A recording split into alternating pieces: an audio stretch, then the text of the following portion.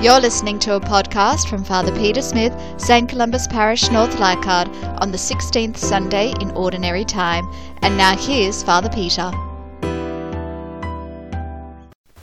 The Lord be with you. A reading from the Holy Gospel according to Matthew. Jesus put a parable before the crowds. The kingdom of heaven may be compared to a man who sowed good seed in his field. When everyone was asleep, his enemy came and sowed darnel all among the wheat and made off. When the new wheat sprouted and ripened, the weeds appeared as well.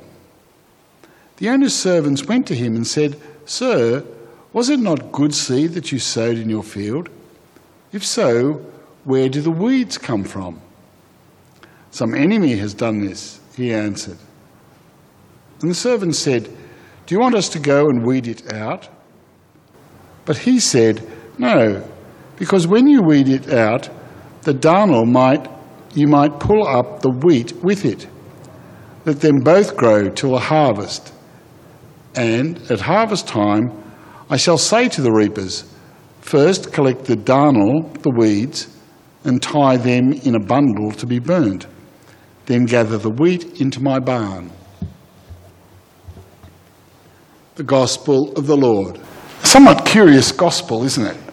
I don't know about you, but for those of us who have gardens, we seem to spend a lot of our time pulling up the weeds so that they won't grow up with the flowers or the herbs that we've planted.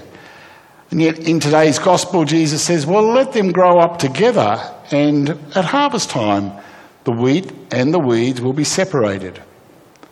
It makes us think about how in our world there are often good and evil people, and we wonder how God can allow evil to exist in the world, how evil people seem to often flourish in our world.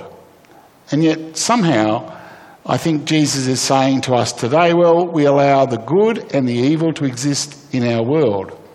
But of course it's not that simple, is it? Because good and evil are not separated into people, that there are good people on the one hand and evil on the other, because good and bad exist in all of us.